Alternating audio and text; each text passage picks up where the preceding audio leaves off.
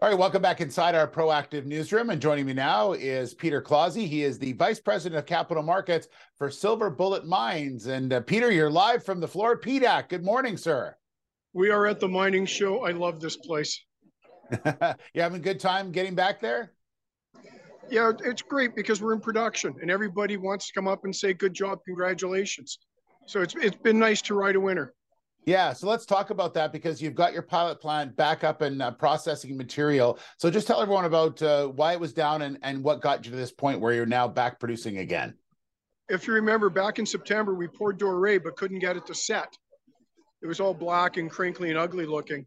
So we did some science on it with the help of Laurentian University, figured out there was a metal alloy in our material, an iron alloy that was magnetic.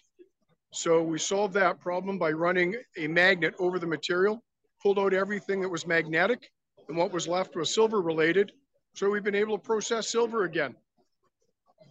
So obviously this is coming from your mine, of course. And can you talk a bit about ramping up? Are you starting slow and then sort of moving into full production?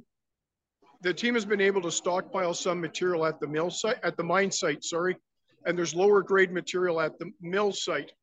So we're doing constant assaying to get the grade right, because like any responsible producer, you want to have grade control for the material going through the mill. Absolutely. Peter, what's the message that you're bringing to the PDAC show for all those people that are coming by your booth? We're in production. We're producing silver. We have one outstanding order that is indicated to be ramped up to be much larger. And walking around here today, I've been stopped by people looking for silver. So I don't anticipate there being a problem selling the product. All right, we'll leave it there. Enjoy the rest of the show. I know it's a busy one for you, so we appreciate your time, Peter. Thank you. Thank you, Steve. Have a great day.